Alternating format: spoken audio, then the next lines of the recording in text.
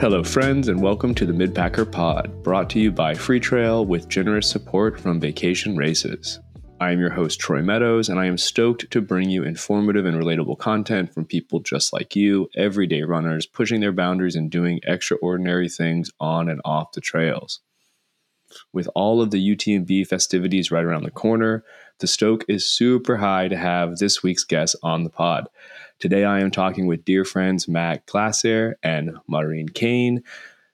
To say that I am a little jealous of the life that they are currently living is an understatement. A year ago, Matt took a sabbatical from his job as a teacher in Berkeley, and together he and Maureen moved their family of four to a sleepy village outside of Chamonix, France, to explore the mountains and embed themselves into French mountain culture. We talk about some of the challenges of living abroad and some of the hoops that they have had to jump through while getting settled in. We also talk about the adjustments that have had to be made with their two boys, both middle school age, and what it has been like immersing them into French schools and French culture. We dive deep into their individual running goals. Matt is making his second attempt on the PTL, La Petite Trotte à Lyon, an off-piste route around Mont Blanc that goes on the entire UTMB week. Maureen is taking her third crack at TOR, or Tour de France. We hone into what being in the European mountains has meant to them while they prepare for their respective epic journeys, and I am super impressed with these two's ability in the mountains. We also talk about Matt betting on himself and starting his own coaching business, a move that ultimately allowed them the ability to make this amazing move to the French Alps. I am so impressed with these two and their ability to design a life worth living with their families in mind as they tackle big, audacious goals. I hope you enjoyed this conversation as much as I did with Matt and Maureen. Before we get to the show, I want to shout out our sponsors. A big thanks to our title sponsor, Vacation Races.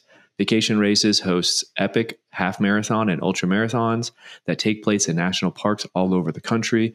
Can you imagine running through stunning landscapes while pushing your limits in places like Zion, Yosemite, or Bryce Canyon? They also organize week-long running adventures around the world. We're talking about running in jaw-dropping locations and experiencing the thrill of exploration. From Alaska to Costa Rica, Croatia to Japan, they've got 11 different destinations lined up. For the super adventurous, there is even a super secret destination where you won't even know where you're going until you get to the airport. How crazy is that? They've got something for everyone. You don't have to worry about your pace. All you have to do is maintain a 20-minute mile. So as long as you keep moving with purpose, you're good to go. It's all about enjoying the journey and soaking in the incredible scenery. These trips feature daily 7 to 12K trail runs in the morning, and then a ton of awesome activities in the afternoon. Think glacier treks, zip lining, whitewater rafting, wine tasting, falconry, historic tours, cooking classes, you name it. They've thought of everything to make sure that you have the time of your lives. Best of all, these adventures are all-inclusive. Yep, that means everything is covered. Hotels, in-destination transportation, meals, drinks, activities, and even some sweet swag. Vacation Races just released their full 2024 calendar and are offering a discount for Midpacker Pod listeners. Use code FREETRAIL200 and get $200 off any global adventures trip that's not already sold out. Not ready to commit to a full-on global adventure? Don't worry. Use code FREETRAIL15 and you can get 15% off any half marathon or ultra marathon that isn't sold out. It's the perfect way to dip your toes into the Vacation Races experience. I'm super excited about this partnership, and I hope you are too. Check out vacationraces.com for more information. Also, a big thanks to Free Trail. If you're not a Free Trail Pro member, you are missing out. I love the Free Trail community and have been a member from the beginning. We all love trail culture, high fives during single track flybys with strangers on your Saturday long run, that feeling of acceptance and community that you only get at a trail race. Most of you, I'd guess, to say keep coming back to trail races because the community around this amazing sport is second to none. With the Free Trail Pro subscription, you can have access to that community everywhere you go. You get access to the Free Trail Slack community, training plans, weekly office hours that feature special guests, and so much more. The other week, we had a Q&A with none other than David Roach. From training and gear questions to seeing and getting inspiration from the epic adventures and races that members are doing, the Free Trail community is the place to be. Start your free trial today at freetrail.com. After that, it's only $96 a year for a membership. If you were a fan of all the content that Free Trail is putting out, that's a small price to pay to support some of the best written, visual, and audio content in our sport. Hope to see you in the Free Trail Slack community. And when you introduce yourself, mention the Midpacker Pod. Well, friends, welcome back to the Midpacker Podcast. I've got some good friends of mine, Matt and Maureen, and they have an amazing story to tell. I think I want to start off by saying, I met these two while they were living in the Bay Area. Matt and I were kind of longtime social media buddies, and then finally ran into each other at Canyons one year, where he went on to have a great race, ran UTMB that same year. I suffered mightily toward the end of that race, but still got the job done. And then I remember it was a couple months later, or was it maybe 6 months later, I was going down to Michigan Bluff for a training run for this.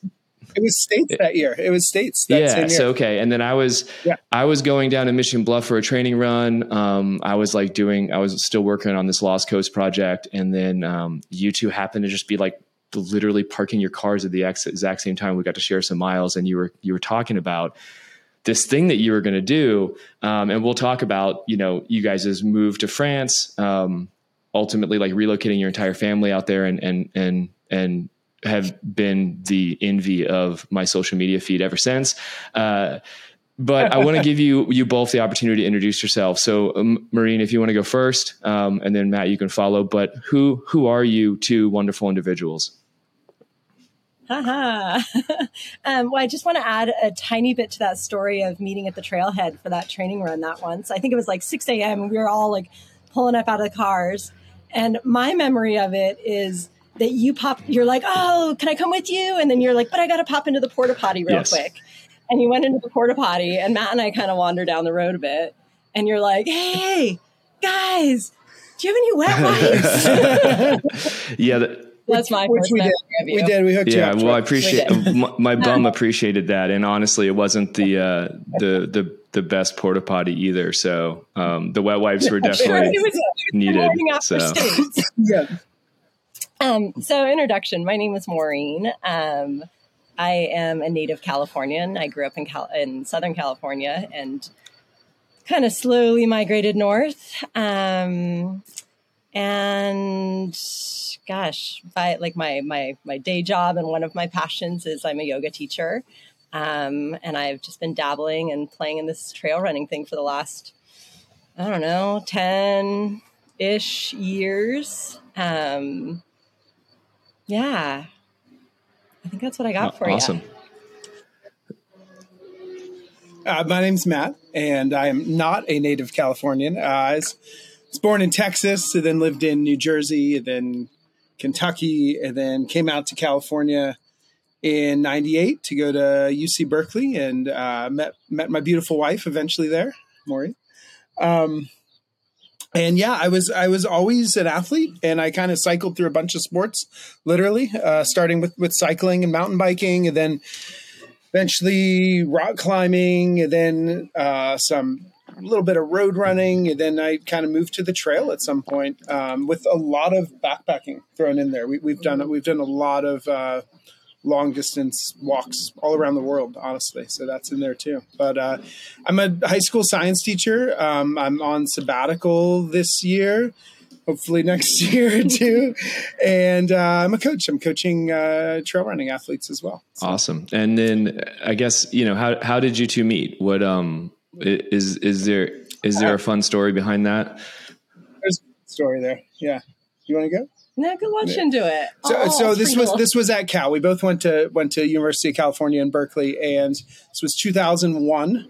And I was living with this wonderful guy named Egbert, and a mutual friend of the two of ours.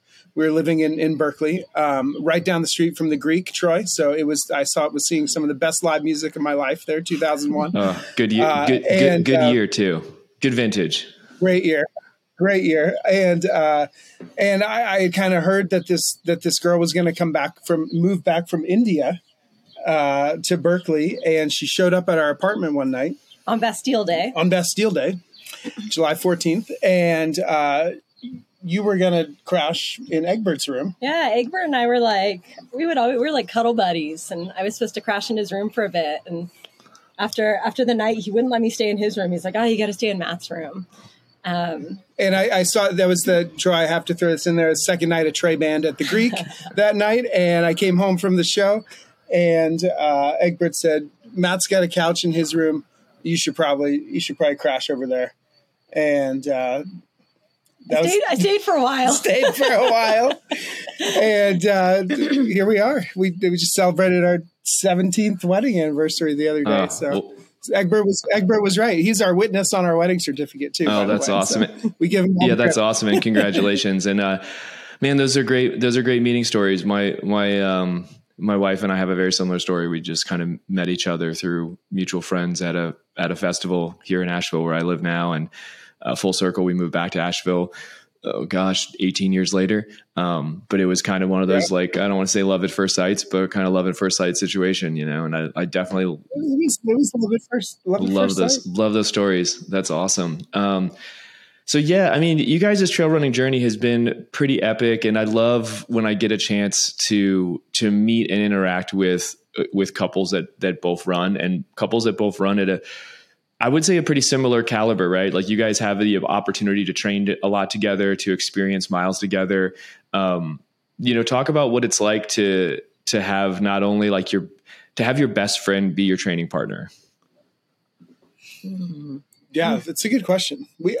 It's not, I mean, I was thinking about this the other day. It's not just, I mean, we've spent a good portion of our life together on a trail somewhere. Not just running. I mean, hiking and trekking too. I was literally thinking the other day, man, I have walked in mountains all around the world with this person. And we tote our kids on a lot of these trails now too. They're part of the journey, running and otherwise. No, it's pretty sweet, honestly. I mean, Matt had some injuries in the last year, and I was running more solo, and it wasn't quite the same. It gives a huge boost to, making it funner, making it, easier just to get out the door some days, to have someone to do it with. And we complement each other well, I think, in life and in running. I mean, I think that bleeds over to life. So, I think we have a different skill set that kind of matches together, and it works. I mean, the best days in the mountains I've had are with her. So that's awesome. And then, so man, correct me if I'm wrong, but your boys are like what, 8 and 9 or 9 and 10? Dude, 10, almost 11, and 13, almost 14. I knew they were young, but I didn't know how old they had become. It had been a couple of years for me since I've seen them. But were you guys both into running when they were really young, or did the running come after they were already kind of self-actuating autonomous units and on the planet? I think it's different for both of us. Different from Matt, I did not grow up an athlete. Like, I was the third of 4 children. I think I did 2 months of soccer in second grade and like a month of volleyball in high school. And like, I never had probably the drive for sports, but also the family support for it in a way. And so for me, I think it was always just about being outside, and it was less about like what I was doing outside. And where am I going with this? What was the question? Yeah, no, you're totally fine. So just the balance between trying to raise two young children with both of you either running or being athletes. It sounds like you might not necessarily have started your running journey when the kids were super young. Yeah, well, I like definitely dabbled in it before the kids were born. And then I like postpartum for both kids, I had no interest in running, and I was not like a runner before. Yeah. I still sometimes hesitate to call myself a runner, but for me, you were running much more when the kids were young, and our family life just didn't support both of it. I really got into it more when the kids were, capable of going to the bathroom by themselves and doing other other logistical things.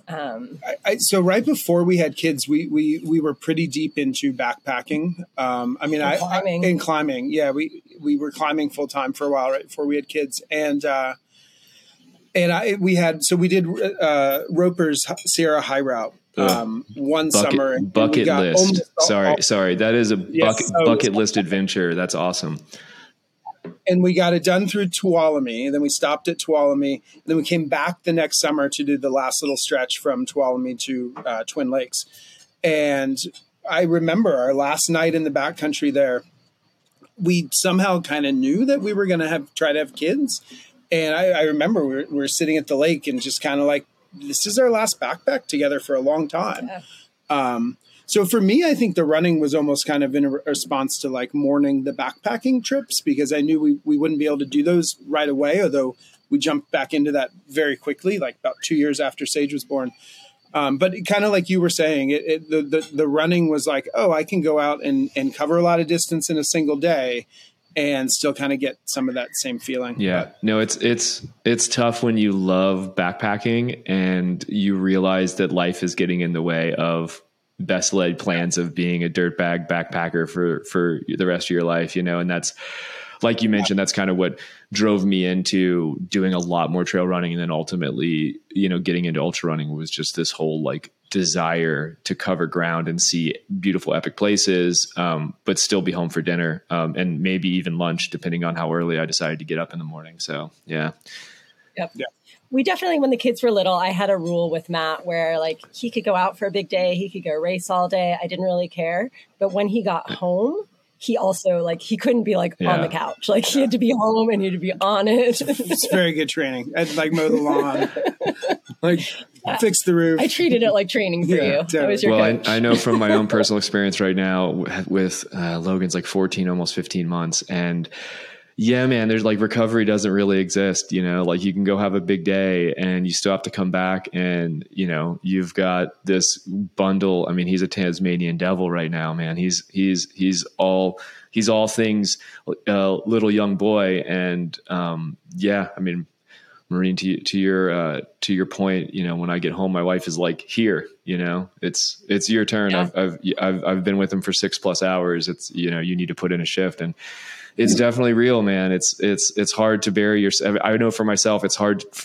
for me to bury myself now in my training, because I know there's not going to, recovery exists, but it's not the same kind of recovery. Gone are the days where I can just lay on the couch for 3 hours after a long run and put my legs up. I have to make sure I still have some energy at the end of the day. So yeah, sure. Oh, and I think Mo downplays her. I mean, Google pops up these remember this day pictures, and 2013 we were in Sham and we ran all through the mountains, and that was 4 years. Sage was 4 then, right? Yeah. So I think for me, for a lot of years, my training was I've always been coming to this area in the French Alps, and so for a lot of years coming back with you. For me, it was a month before we're going to France, I'm going to start running and get in shape so I can run in the Alps. And it wasn't necessarily year-round running or training for anything specific, but I really started to love running here in the mountains. Yeah. Well, we're going to get into some of both of your adventures in the Alps, and it's interesting because you both have quite a muse, at this point. I think each of you have a specific race, more like an adventure. It's hard to call them races, that have kind of become a multi-year obsession for you two. And I'm excited to kind of dive into it. But I mean, maybe we'll do that right now. We can get into kind of the journey you guys are on. Maybe we can segue into the journey you guys are on and the move, for anyone. It's all the same. Yeah, exactly. And for anyone if you're listening to this, and you're not watching this on YouTube, man. So Mo and Matt are winning the background game for the YouTube version of the podcast. Hard to see, but there's just picturesque, French Alps in the background. Living in this sleepy little village in up in the high country in France. And so I mean, I guess let's start with Matt and let's start with the PTL. It's and Mo is her French is way better than both of ours, so she's gonna probably correct us, but it's La Petite Trotte à Lyon. Is that how you would say it? Well, not the drop the A. Drop the A. Leon. Just Petit Trat, Leon. You had more of an Italian accent. Yeah, that was great. Italian. So Matt, I mean, for any of the listeners that don't know, talk about the race. I know it's part of but not part of the UTMB. It's part of but not part of UTMB. Yeah, exactly. So, I mean, I think, part of what drove me into running actually was watching like a Timothy Olson, I think it was Rory Bosio too, North Face little YouTube commercial 10, 12 years ago about UTMB. And I knew the area a little bit because of Mo's family roots here. And my mind was just like, wait, what? You can run around Mont Blanc? So that's kind of where my like UTMB journey began. And then in 2021, when I showed up to race UTMB, they have this giant map in the middle of Chamonix with all the courses on it, right? Because there's races that go off every day of the week. And everything looks huge. And then you see this one loop on the map that literally goes around all the other races, and that's PTL. And I remember looking at that map and being like, oh, I want to do that, but I'm here to do UTMB. It stuck in my mind.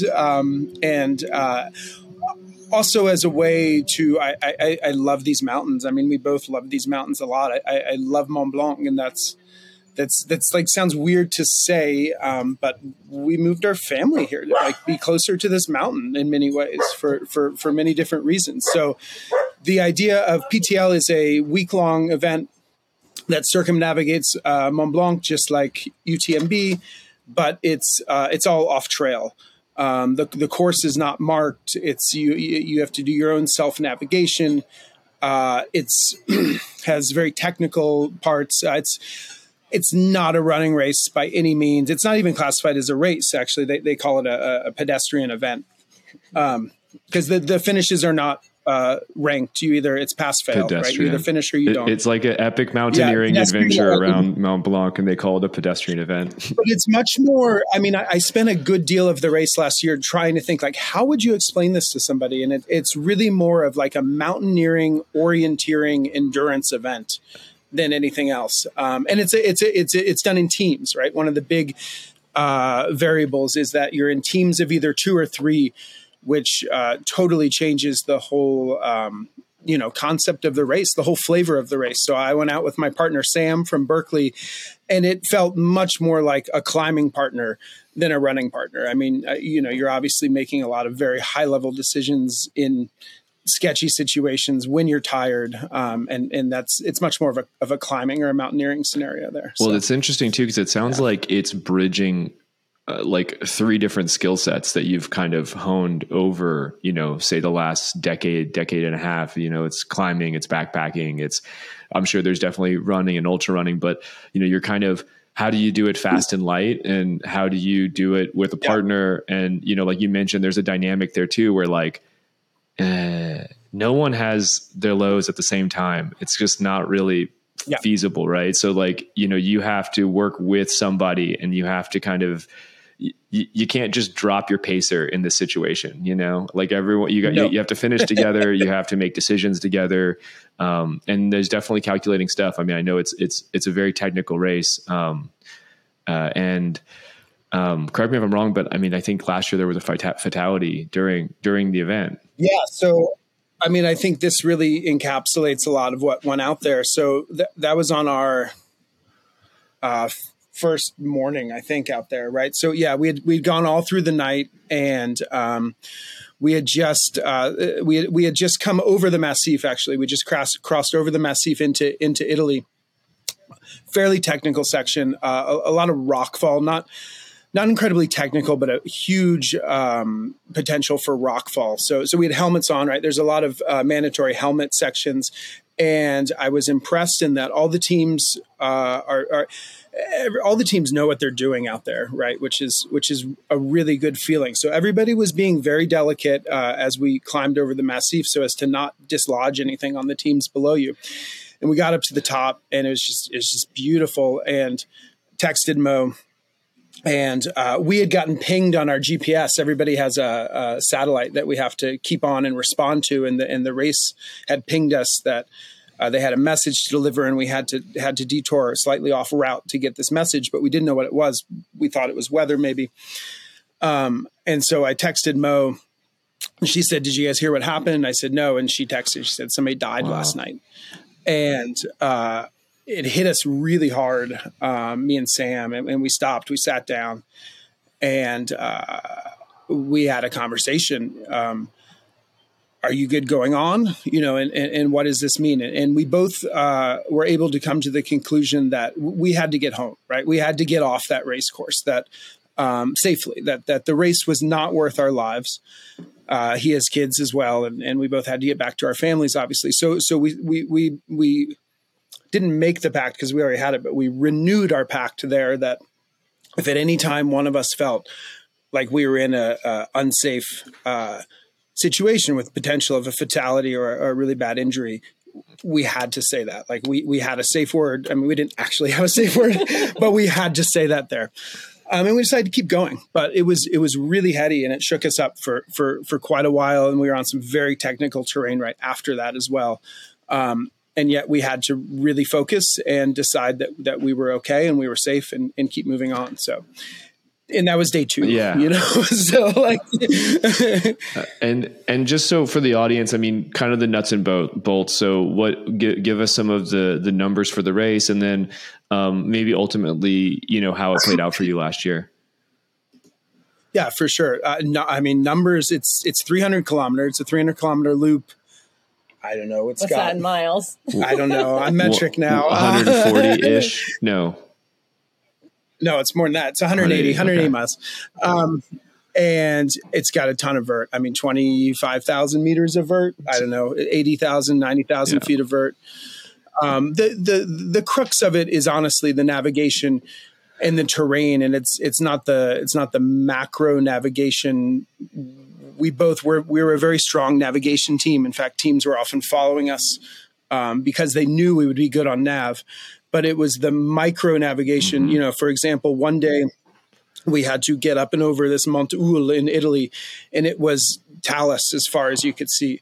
So, we knew in general where we were going, but the tricky part was now you have to navigate through these talus couloirs basically to get up and over this mountain and find a safe way through. So, that's the crux of the race, I think, is problem solving along the way like that. We only made it halfway. On night 3, Sam was kind of slowing down quite a bit. We ended up taking a trail nap at about 2 a.m. and then he was already tired again by 5 a.m. And I was thinking, oh, this is not a good sign. So I said, okay, we'll sleep until sunrise and we'll get up. And we were coming into Refugio Frassati in Italy, which is a great refuge in the halfway point. We're about to go over Col Malatra, which is one of the higher cols.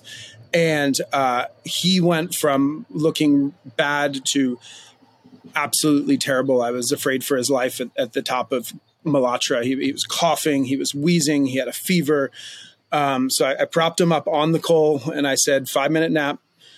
I'm going to get you up in 5 minutes and we got to go to the refuge. And we did that. Got him into the refuge. He said, I just need to sleep. Okay, we'll let you sleep for 3 hours. He woke up and he looked even worse. He said, I just need to eat. Okay, we'll go down and get a meal. Looked even worse. Long story short, he had COVID. He had gotten COVID on the plane, we think. And it came out rearing its full head on morning 4. And I will say that once we were able to communicate everything properly, UTMB did a really good job of getting us out of there. Eric drove a van in there to get us and drove us back to Sham because Sam couldn't walk. He got really sick really fast. So I came and met them at one point, and Matt was like, bring COVID test because it might be COVID, and gave Sam a COVID test. And, like sometimes it's like, wait 10 minutes and maybe this was like, very positive. What a terrible way. Cause like in those situations, you have something come on, like it could have been anything. Like say you got a respiratory infection and it just happened to be, midway through the epic journey that you're on. And like, what are you going to do? Sometimes you can push through that kind of thing. But if it's a very serious illness or infection, it's like, it can be debilitating. It's similar to like, go ahead. I was going to say that was the blessing. Honestly, it was a very clear decision for us, and we have no regrets with the decision. Obviously, versus if you like push through an injury or something, sometimes that gets a little murky and complicated. So yeah, no, 100%. It kind of reminds me of like when you're doing like backpacking treks. It's like you carry Imodium with you intentionally, and one of the biggest worries is like, if you get Giardia or you get some sort of waterborne illness, and you're out there, and all of a sudden it's like you can't keep anything down. You go from being like a very fit, capable person to just being like extremely weak and not really able to carry the load and move forward. And it's a very similar situation. That's, I missed that memo somehow. I didn't catch it. I knew you were dealing and battling with some tendon issues in your foot. And I didn't know if maybe it just turned into, that actually went okay. Yeah. It was the COVID that got us. But so I will say I'm way into routes. I'm a map geek, and I love planning off trail routes and cross country traverses. And this was the most aesthetic and beautiful route I've ever been on. And it changes every year. And they've promised us this year, it's the 20th anniversary of UTMB. They've promised us a special PTL route. So I'm both scared and excited at the same time. But so you and Sam are going to go back again and give it your best college try? We're going back again. Yeah, we learned a ton. Obviously been living here for a year, really helps. I'm pulling the Walmsley in that regard. Nice. So, we'll see. Sam and I will send PTL, and Jim will win, and then we'll prove that this is how you do it, right? But yeah, we're going to give it a go again. I mean, it's such a big endeavor. There's no guarantee that it happens, but we're going to get as prepared as we can and show up to the start. That's awesome. Well, you heard it here first, folks. If Jim wins UTMB, it's because of Matt's dedication and moving to France and really putting the vibe out for him. So exactly. No, that's awesome. Or all the say that again. Sorry. Or all the ski modes. Yeah, or all the ski modes. Lastly, I want to give a shout out to Run Trail Life. Are you looking for the perfect tee to wear after your long run? Want to represent your love of the trails off the trails? Then check out Run Trail Life, the casual apparel company that lets you show off your love of trail and ultra running while giving back to ensure that everyone has access to the beauty of nature for generations to come. RTL tees are 100% organic cotton or made from recycled water bottles, and $1 from every purchase is donated to Runners for Public Lands, a not-for-profit whose mission is to advance the development of diverse, high-quality trails and greenways for the benefit of people and communities. I am super passionate about this company because I am the founder and solo entrepreneur behind it. So if you love the content, consider supporting me directly with a purchase. And if you use code MidPackerPod, we will double the donation from your purchase to Runners for Public Lands. Visit runtraillife.com and live the Run Trail life. What a great story. And I love that. I mean, you kind of put the race on the map for me, and I've looked at it and I'm kind of like, yeah, maybe one day, possibly. But I also feel like, oh man, my skill set is so rusty. It's been so long since I've done any of the navigation stuff, which I feel like I could be strong at. It's really more the mountaineering stuff. I have like no experience. My experience is route finding on single track in the middle of the wilderness. So it's usually more established routes. So man, yeah. And I think it helps. I imagine it would be really hard. People do it. It would be really hard to come in, to the Massif for the first time and do a big loop out there. I think it really helps to kind of know some of the areas and be comfortable with some of the trails. Well, I'll start working on my own life design and see, so you're saying if I can figure out how to get a year in France, I could hone some of those skills. So, come on over. Well, yeah, that's awesome. And, excited for you and Sam to kind of give it another crack. And I know all too well what it, sometimes you have these goals and you're like, I think I can do this. And then, the route or the adventure kind of smacks you in the face, and then you kind of have to reassess. And I imagine it was one of those situations where you guys are probably on the drive back down in the van from getting picked up. Oh, we got dogs in the house. Whoops. Oh, you're good. We got our dogs. it's the unintended consequences of recording outside. So, yeah, exactly. We can move in if we need to. Yeah. It'll be okay. It should be fine. It's okay. People will have to deal. But yeah, I imagine you guys were like in the van. Oh, hey, fur baby. I imagine you guys were like in the van on the way down going next year, like it wasn't like, I'm sure it didn't take very long. So Sam was laying in the trunk of the van because he couldn't move from COVID. I was so car sick. I was throwing up in my gallon Ziploc snack bag. It took a few days before we were like, let's do it again. It was not in the van, Troy. I can guarantee you. Well, for me in those situations, it's always been like literally the car. I'm like broken in the car ride home going, so next year, 12 months to the date, we're coming back. Right. We were probably thinking it. We just couldn't voice it. You couldn't actually articulate it in words. So that's awesome. And it's funny too. Cause not funny, but it's interesting. Both of you and Mo have this, your own separate European news. And, we'll get into, we call it the UTMB Tour Alliance. We kind of joke about it, but it works well. Like I picked the French side and she picked the Italian side, and it makes it somewhat compatible. So. Well, yeah, and let's move on to Mo's adventure. I mean, I am infatuated with Tour de Jance. It's something I definitely want to do. I am trying to figure out how to make it work, and I just love the tenacity that you've had, Mo, over the years. And, I want to just start from the very, very beginning. I mean, your first experience with this race, I was following along. I was messaging. I was just like, what is going on? I have to know. But yeah, talk about Tour and talk about the magic that is this race and how it's captivated you over the years. Oh gosh, that's such a big question. Talk about how you got into it first. Yeah. So, for a little bit of backstory.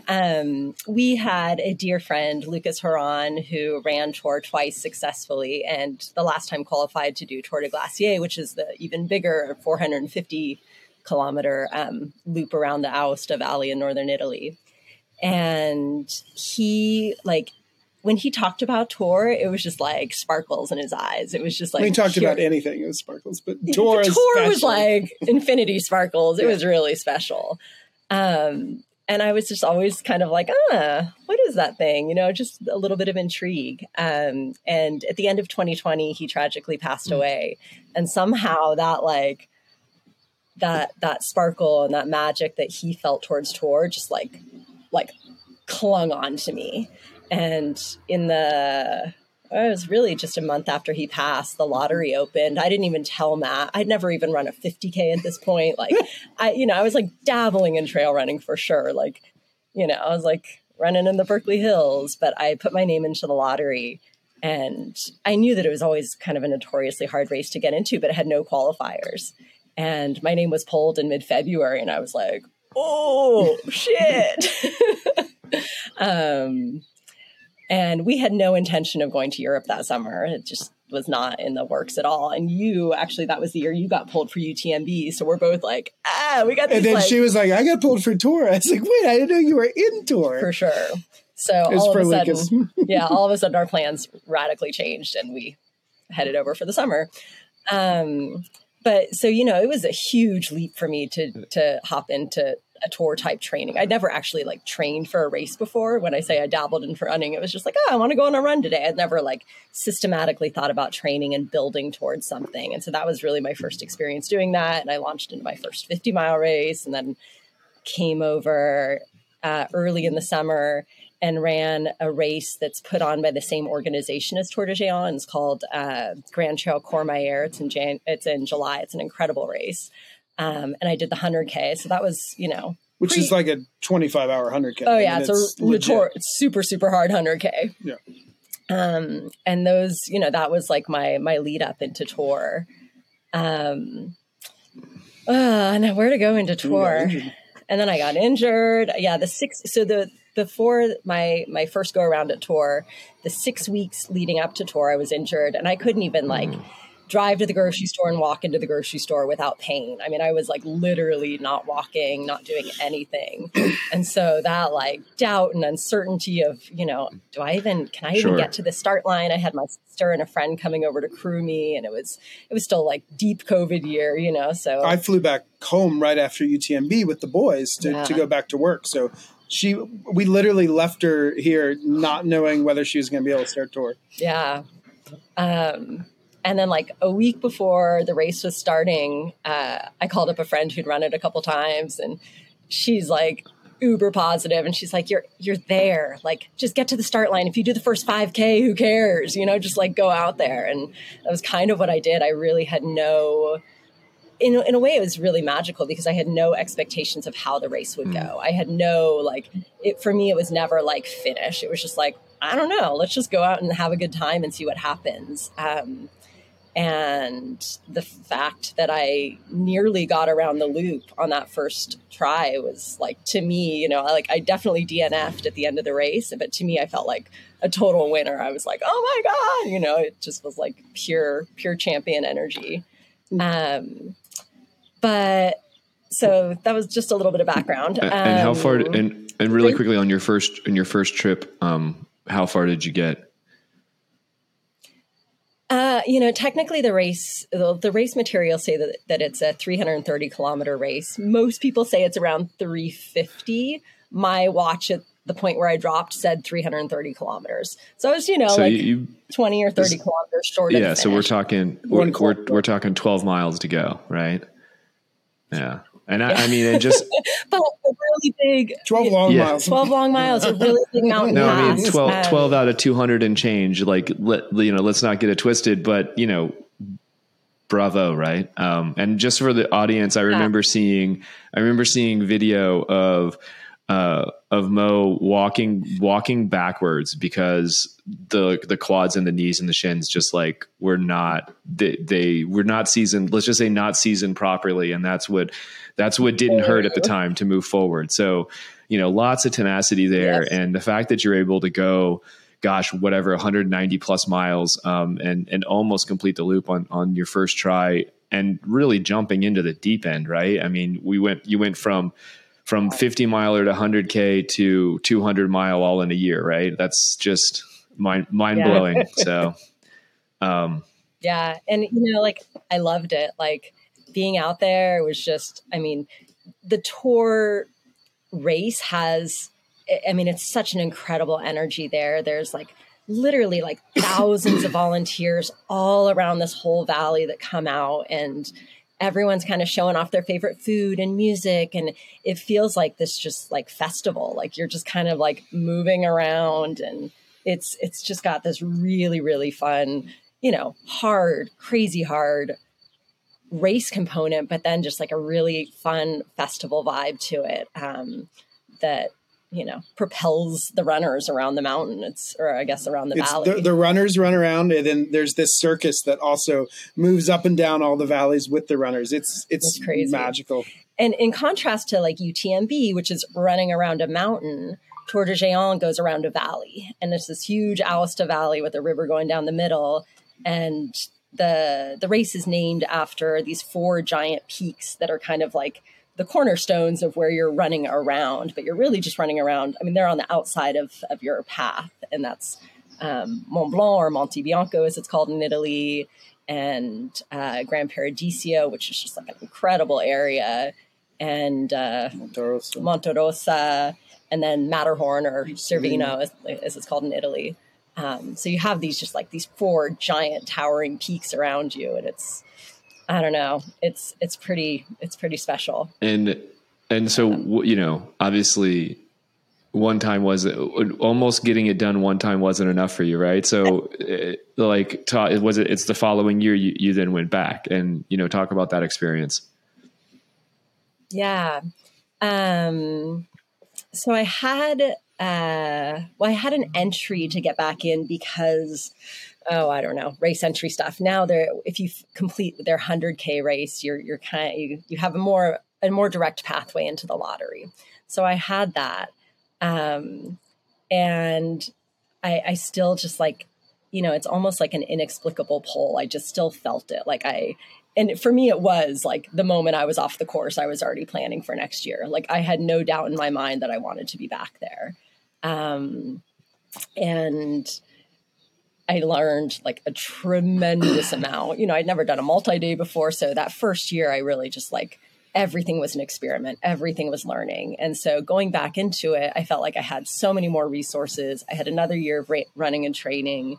But it's interesting, like in the month or so leading up to the actual second time around at TOR, all the doubts started to creep in. Like, oh, maybe that was first time magic. Like maybe, to try to replicate something that was almost so perfect the first time and go back to it. I was worried about like tarnishing what was so special the first time. And happily, the moment I was back out on that trail, it was just like, for me, it was just bliss. It was bliss and hard. I had this moment the second time around. There's the highest point on the course is Col d'Olson, and it's about 3,300 meters. And it's just this relentless climb, and it was hot. And I mean, it just doesn't end. It's like hours and hours and hours and hours. And that was probably the first moment that second time around that I was like really questioning whether I could do this. And the analogy that popped to mind for me was childbirth, where, when I look back on childbirth, on giving birth to my two amazing sons, like it is all wonderful and beautiful and cushy and love and like people supporting me. And I can't remember the intensity and the pain and the, like all of the realness of it. And as I was climbing up to Col d'Olson that second time, I was like, oh, right. There's more to it than magic. Like this is fucking hard. And it's even now, a year out, like I can't conjure up the hard parts. I just remember the beauty in it. Well, that's pretty standard human thing to do. Is you always take away the good. That's how we survive. Yeah. If it didn't happen, we'd be sunk. We wouldn't do anything if we always remembered the hard things, right? I guess so.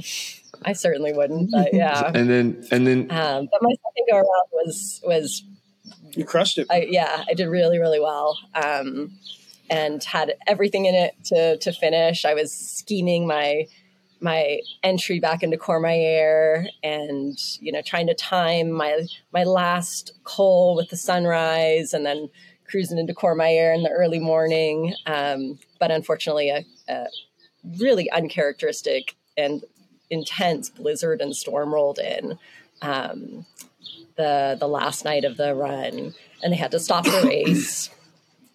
So we were like just at the same refuge that actually Matt stopped at. We both bailed at Frazzati. Yeah, Refugio Frazzati in Italy, which is an incredible place. The race got stopped there, and we waited for like 6-7 hours, and then finally they said, race is done. You guys are finishers, but we can't let you go over the col, which isn't enough for you. Well, so that's why there's round three. Well, how close at that point? How close are you to the finish? Oh gosh. I mean, it's just like you're almost up at the top of the col. You go over the col, and then it's like you just come down. So ever so slowly, ever so 4 hours. Ever so slowly inching your way, right? At this point, right? Just the aesthetic of like completing the loop. It's like,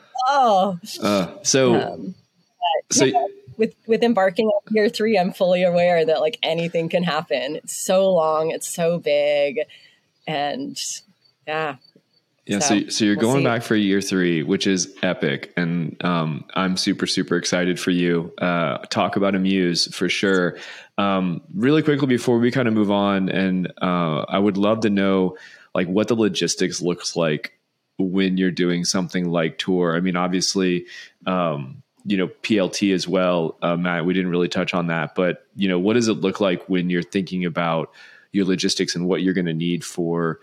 I mean, most people take 6-7 days to finish it, right? Yeah. The race, I mean, and this is the same with TOR and PTL. They give you like this tiny little duffel bag. Tiny. That's like your life base bag. So TOR has I think 6 life bases sprinkled throughout the course, which are essentially like bigger aid stations where you could sleep and shower and have medical attention and get a massage, and your duffel bag is available at those places. So plenty of people do the race just on their own, and they're like digging out extra nutrition and change of clothes from that bag. Like, hats off to them. It would be so hard, I think.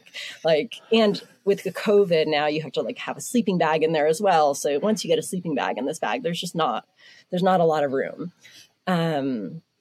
But both years I've been incredibly crewed. The first year my sister and friend Jennifer were there, and then last year Matt crewed me, and that, changes everything. Yeah. Like, I get something, the food along 6 days it's all the same. Sure. And it's amazing, but it's all the same. So to get, a sprinkling of something new is... I tried to meet her with a burger and a smoothie every time I could. So it worked the first time. So I was like, keep it going. Exactly. But it's a lot of gear. We have spreadsheets and spreadsheets, and we dig into, you said a decade and a half, in 2004, right? We traversed the Himalayas, the Indian Himalayas, totally autonomous, just the two of us. And so like, we've been doing like this kind of thing for a long time. And I think we can really dig into those strengths. Like, we're good with gear. We're good with preparations. We have spreadsheets and spreadsheets. We know what works for us. But like, you have to be able to lean into that with these multi-days, right? That's a big difference between a 100-miler and a multi-day, I think, is the gear and equipment, right? Well, I think like I just finished a 100-miler a couple weeks ago, and thanks. Yeah. It was no crew. Say that again. Sorry. The buckle at Hellbender is legit. So, no crew, no pace. I remember talking to a friend and him being like, respect, and I'm kind of thinking like, man, you do a multi-day. It's, and just like you said, like my first 100-miler, my dad crewed me, and it was like, it's just different, man. Like when you have someone there and they've got things that you need. And I had a lot of support on the course, ran with a mutual friend of ours, English Knowles, for like the majority of the race. So like we had, we kind of were able to support each other. But yeah, it is a game changer. And I can only imagine what like a logistics of a multi-day and not having crew. Yeah. And then the gear list for PT, we had crampons, helmet, Via Ferrata lanyard, harness, we had 7-8 kilos in our pack at any time.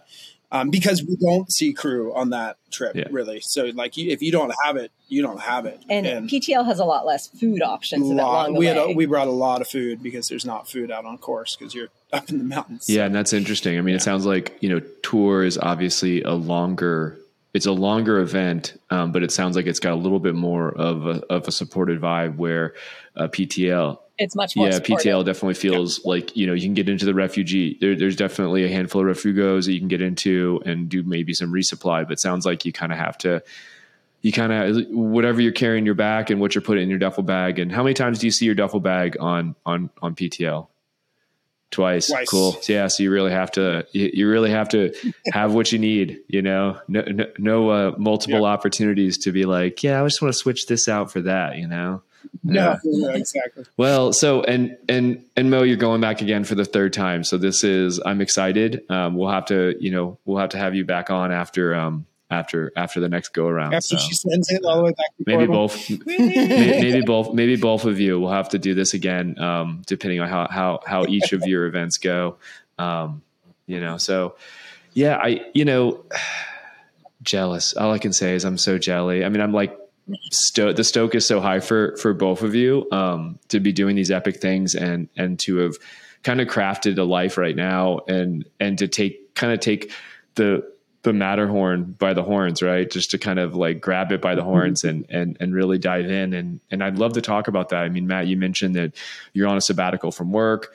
You guys moved your entire family. You've got basically teenage boys, moved them, to France. I think, and I know you have a hard stop. I think we have enough time. So, I would love to talk about, just that move and the difficulties in the beginning and how it feels now. Cause at this point, I think you guys are going on like what, 10 or 11 months of being there, or yeah.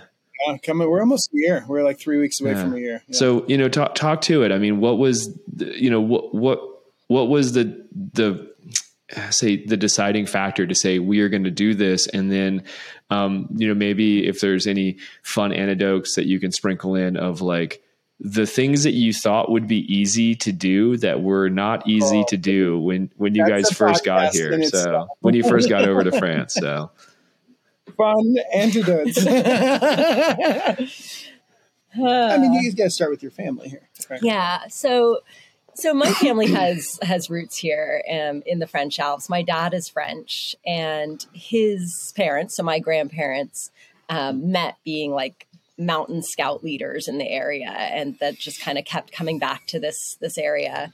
And after the war, my grandparents and my dad and his brothers built a chalet up in like just up valley from Chamonix, so near the hub of trail running and Valacine. Yeah. And so when Sage, who's our older son, when he was basically since he was born, we've started coming here more consistently. Like every other summer, we'd come for a month or two, and every time that we've been here, we're like, next year's the year we're going to stay for a year. Like we got us. We've just these mountains have kind of wiggled their way into our hearts, and we've only seen them in one season. And that pull of wanting to see that transition to fall and then like winter, which is a whole thing that as a native Californian, like, I don't know, like winter is new and foreign to me. And so, yeah, that for years and years, we just really wanted to make that happen. And then we almost pulled it off we had been planning to pull it off in the year of 2020. And then we were like about to sign on a contract for an apartment to rent up near Chamonix. And COVID kind of was trickling in. And so we pulled the plug on that. And I think that was probably a good decision, although it would have been amazing to be here in the mountains when nobody was here. But yeah, so finally we just kind of. And I think it's funny. So it's funny you took that side. Like, I feel like you took like the mountain side. I'm going to take the French side. Go for it. I think the French identity of Mo's family has been really integral to our family since our boys were born. She did a ton of work when they were born to get our kids their French citizenship. We were lucky enough with a lot of financial support from the French government to be able to send our kids to a French school in Berkeley. Mm-hmm. So since preschool, really kindergarten and preschool. So we also really, this was never like planned before we had kids, but we kind of like fell into this pathway of like, oh, we want to try to raise our kids to be French American, like in both sides of their citizenship. And that happened each time we came over also, right? Like we would start putting the kids in French day camp, and then eventually we put them in French, sleepaway camp. And then eventually, wait, they're speaking way better French than we are. Mm-hmm. That was a big driving factor, honestly. Like besides the mountains was we wanted our kids to live here and live outside of the United States. And it's similar in so many ways, of course, but it's also very different from living in the United States. And we really did want them to be kind of like global citizens, right? Like international citizens, just to get that perspective in life. I think it's really important. And I think the third aspect is leaving the city for the mountains. I think that was a big thing too. Yeah. Right? Well, I mean, you guys came from Berkeley. Obviously, Berkeley doesn't suck. It's a pretty cool place to be, right? Berkeley does not suck. God bless Berkeley. As someone, I mean, and I can empathize with that because, I grew up overseas my entire young life, right? From the time I was born. We've talked about this on the trail a lot together, actually. And I didn't realize that you two were intentional about creating a French immersive situation for your children. And I had no idea that, not saying that like English has always been their first language, but French was a very close second. Right. And they've been like learning that language and learning that culture from a very early age. I was like, to be honest, was under the assumption that I know Mo of your background and your family background, but I just kind of assumed that when you drop the kids into France for the year, it was kind of like their first like real indoctrination with French culture. And I think it's kind of cool because I imagine, they probably just took to it like a fish to water. And going back to what you said about, creating, world citizens, I feel this like really blessed with some of the gifts that was bestowed on me at a young age of just like being able to travel the world, being able to see different cultures, being able to experience those cultures, and not necessarily having like a quintessential cookie cutter Americana existence, which I'm not, I'm not like downing any of that. I just think, it's made me a very well-rounded person. It's made me someone who can empathize with a lot of different cultures. And I think it's really cool that you two were conscious in that decision with how you were going to raise your two lads. So, kudos, big kudos. And I think it also got displayed in where we ended up here in France, right? We moved to a very small village, about 45 minutes down valley from Chamonix, right? And Chamonix is kind of the areas where we would visit and is an international hub. And we kind of consciously said we don't necessarily want to go there because we're looking for a little more like authentic French experience, air quotes, which is what we're getting here. Pros and cons, like good and the bad, sure. There's, nobody else that really speaks English around this, minus our landlords upstairs. They do. Well, talk to those differences. I mean, what are a couple of the big differences of living the small, quaint French village life versus, I mean, the Berkeley life, right? I mean, you have the world in Berkeley, like everything is in arm's reach, right? And I know from my own experience in living in small villages in Germany, like community is really, really important in Europe, especially in the smaller hamlets. And I would love for you guys to kind of talk to that. Yeah, I mean, so where we are, we're in a village that's probably like 1,500 people. And there's just nothing here. I mean, there's amazing mountains and trails, and there's an amazing ridiculous bakery. Like, would move here just for the bakery. Yeah, but other than that, there's nothing. And I was just back in Berkeley last month, and like riding my bike from this brewery to this restaurant to this friend's house, and like that's not here. Like that just doesn't. There's just not that many venues for anything here. Chime in, you were going to say something. No, I don't think I was. Just that being said, 15 minutes drive. We drive a lot, sure. Honestly. We drive a lot more than we drive in Berkeley. We drive a little tiny, we have a Citroën. We're driving a little tiny Peugeot right now. I mean, it's like hashtag hella French. But about 15 minutes down the hill is a reasonable sized town / city named Cluse. And unbeknownst to us, has a very high percentage of immigrants from Tunisia, Morocco, North Africa. And so we spend a lot of time down there. Our kids go to school down there. They play football down there. Football being soccer. Yes. Yeah. And so that's kind of cool too, right? Like we live in this very kind of isolated, very small, traditional French village. And then 15 minutes down the hill, you could literally be walking through there and be like, I don't know where I am. Is this like a place in New York? Is this like East Oakland? Like what's going on here? So besides the cobblestone streets and the architecture circa exactly. 16, 1700s, right? Exactly. So yeah, it's been interesting. And we can go to Chamonix, we take trips up there, and sometimes we think, oh, what would it be like if we lived up here? But, I don't know. One of our main intentions, we wanted our kids to be in schools where they only spoke French. And if they go to school in Cham or Les Houches or wherever, like there are going to be a lot of other kids that speak English. And we're really trying to be conscious about that. I think one of the challenges that's come with it is, we are learning the whole French system for the first time, and in this area, there haven't been a lot of people. There haven't been a lot of foreigners that are coming in and doing this. So we're lost a lot, like especially like getting the kids enrolled in school, signing them up for the school buses and lunches and aftercare. And getting driver's license, dude. Right now, I just failed my driver's license test in France. We have to have a in the next 3 weeks, I'm flying to a different city to try to take a different test. Like the paperwork and the loopholes that we've had to jump through, like over and over and over again, are enormous. Mind you guys boggling. didn't go with the international driver's license that you got. You didn't get your international driver's license in the United States? No. So we do, but because we live in California, we can't exchange our driver's licenses. They're only valid for a year. It's state by state. Okay. So we have to. So we've been in auto school.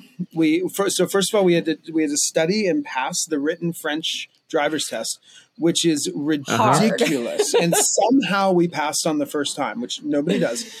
And then we had to sign up for an auto school. So us and every other 16-year-old in France. Yeah. So we pay a dude 70 euros an hour to drive around in a dual control car, and he teaches us how to drive in France. And we're with a bunch of other teenagers, and now we got to pass the test. And it's a good example, right? We've learned a ton. Like we really have. We've learned a ton about driving in France. We've learned a ton of French. But it's a little excessive that we also have to push through this test and figure out how to do this. It's great. It's growth. I keep on thinking I'm 43, right? And I keep on thinking had we not done this, I'm very comfortable in Berkeley, right? I'm never pushed outside of my comfort zone or outside of my boundaries in Berkeley. And every day I'm pushed outside of my comfort zone 10, 12, 20 times here. Yeah. And some days it's frustrating and some days it's really invigorating. No, that's awesome. So really quickly, do they have a science did they have a science test in the French system for driving?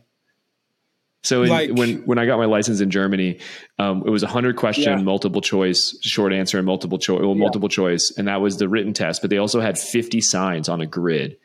And you had, no, the signs was part of, we had a 40 question, multiple choice, but every question was A, B, C, D, and the answer could be any combination of those, right? So there are 15 different options for each multiple choice question. Yeah, actually. No, they make it really difficult in Europe. And is it the priority road system in France as well? Yeah. Oh yeah. Fun. That's why she failed. She missed her priority. In my humble opinion, much better system for keeping flow of traffic once you learn it. But ultimately, if we use the priority road system in America, and we're I'm divulging this conversation, so I'm going to get us back on track here in just a second. But if we had the priority road system in America, there would be a lot less stop signs, a lot less stoplights. There would be really solid flow of traffic. I imagine just based on you couldn't make the change now. There would just be accidents everywhere. Road rage would just spike through the roof. People would just not be able to deal. But yeah, anyway, I had to ask because when I was 17, it took me twice to pass the science test, twice to pass the written test. I failed my driving test because I Cali rolled a stop sign. I just did and I'm a 17-year-old kid, but they don't make it easy on you. And I remember coming here and getting my license when I moved back to America. I had to get a license. I was like, this is it? 17 questions and I don't have to drive. They're like, yeah, you're good. I'm like, okay, exactly. All right, sweet. This is our current obstacle. It's a constant tension of that, but well, growth is, and I'm glad you mentioned it, Max. I was going to say, it's got to be tough to be in your 40s and be learning not new things, not I'm going to get on YouTube or Google and I'm going to kind of study something I'm passionate about. It's no, I have to learn something new that I already know, but I don't know. And I have to learn it because if I don't, I can't do any of the things that I have to do because when you live in a small village, driving a car is kind of how it's the lifeblood of how you get things done. So, yeah, that's awesome. So yeah, let's obviously, man, the kids living the immersive French life. You got kudos. Not only do you guys win the background game, but you're you're winning the adulting game, man. Good up on you guys. So, well, it looks good from the outside. I'll tell you that much right now. So, so yeah, let's, we can round out the conversation in a minute. I know we got about 15 minutes before someone has to bounce to go pick up the kids from soccer practice. But I would love to just talk about, part of I imagine it's a big part of how you guys can make it work is, Matt, you kind of bet on yourself, right? And you started a coaching business, you went and got a coaching certificate, and I imagine, I mean, I don't really know how well it's doing for you, but I would love to know, like, how are things? Like, how has it been to kind of go back to school, really double down on yourself? I mean, it's a huge thing to bet on yourself. And then ultimately, building a business building a business, even if it's just a single person coaching business, is definitely not easy. So I would love to kind of talk through that. That's an interesting way to put it, Troy. It's been great. I got injured last year. I had some tendonitis issues. So I had some extra time. I wasn't running as much, and I was always intrigued by coaching. I'm a teacher at heart. I feel like I like teaching. Honestly, I like explaining things to people, and I like trying to find new ways to explain things to people if they didn't understand it the first time. So I wanted to jump into this coaching, and I also felt like I had a lot of experience in running experience, and it's just been kind of ramping up, honestly, the whole time, which has been really fun. And I read a quote by another coach one time that said, "You know how you get better at coaching? You coach more athletes." You coach, exactly, and I really took that to heart.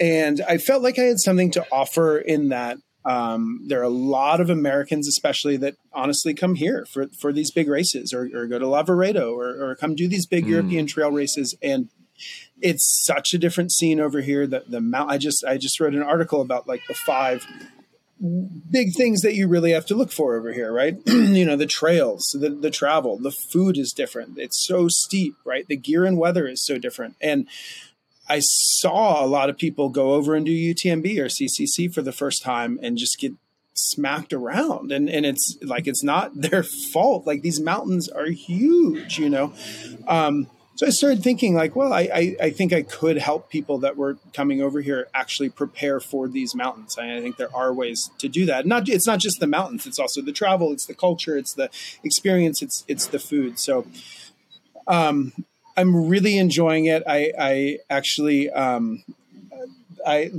had to make businesses here in France, right? So I'm a life coach. Nice. As far as France is concerned. And I was like laughing when the person was like, "Well, we're going to categorize you as a life coach." And then I was like, "Oh my God, I am a life coach," right? Like as a running coach, of course, it's all centered around the running program, but the majority of what I do is talk to people about life, sure. Right? Whether that's life racing, but often it's life with kids or life with parents or family or travel. And how do I do that? So that's the part I've really liked. Like I've gotten to know each one of my athletes on a really personal level through a very cool lens of running, right? Like our conversation is always somehow grounded in running, but I'm really just learning about their life. And I did not foresee that coming.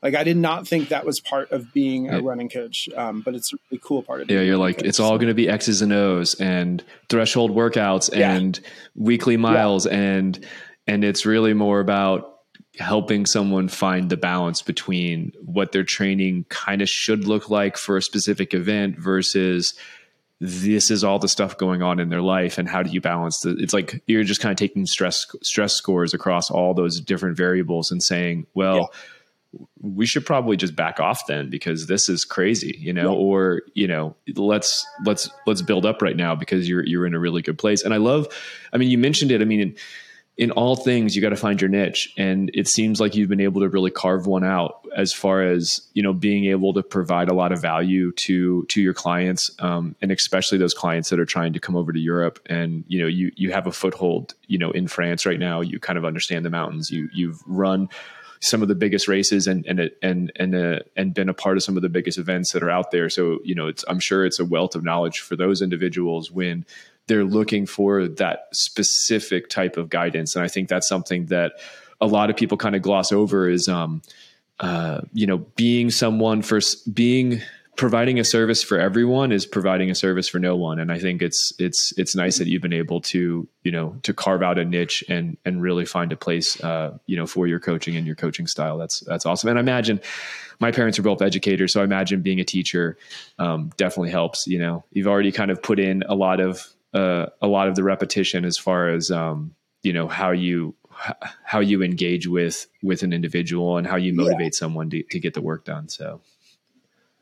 Well, and I'll chime in too that you're like such a science geek too, that like Matt will just read, studies and reports and maps and all of it like for fun. Like it is pure fun for you. It's true. I've got an athlete doing states this year, and we're looking at her pacing, right? And we're looking at snow year versus, and so I've been just like pouring through pace charts and she said, oh, I can't believe you're doing all this. And I said, I'm doing this for you, and I really like these numbers too a lot. So, it all goes hand in hand. You're scratching your own. There's a little bit of a scratching your own itch situation going on there, and exactly. It kind of like it's almost like going back to PTL. Like this new aspect of your life is kind of an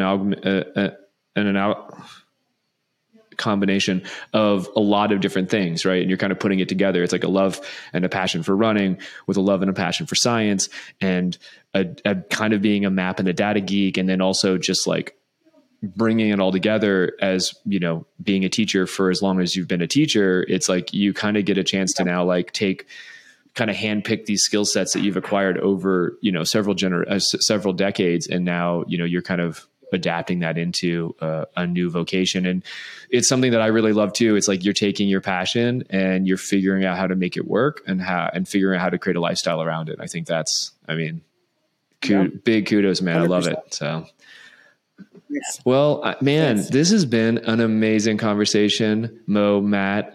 Anything else you want to leave the audience with before we wrap it up? I definitely want to be mindful of the fact that, you got kiddos sitting at soccer practice, football practice. Oh, they're having a blast. They're having a blast.